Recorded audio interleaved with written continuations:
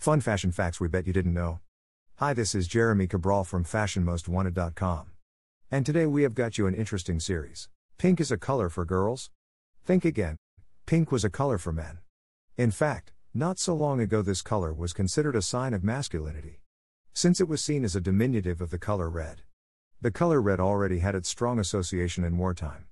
So the pastel shade of red evoked youthfulness and was universally accepted as a masculine color. The director of the museum at the Fashion Institute Technology, author of several books and fashion scholar Valerie Steele, once said in the 18th century, it was perfectly masculine for a man to wear a pink silk suit with floral embroidery. Men wore pink, dressed in pink silk suits which were embroidered with flowers back in the 18th century.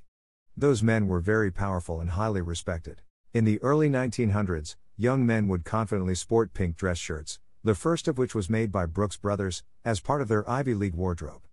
So then, what caused such a dramatic shift in perception? Clothing companies in the 1960s introduced baby clothes that were gender-specific. Their intent was to force parents to buy new clothes for their second child if it was a boy and the first child was a girl. They assigned blue for males and pink for females. Soon after, the color pink is for girls became a trend. People's perception saw a drastic change over a few years. This change in the perception in the minds of people brought the change. So, today the color that once stood to depict masculinity suddenly changed to become an feminine hue.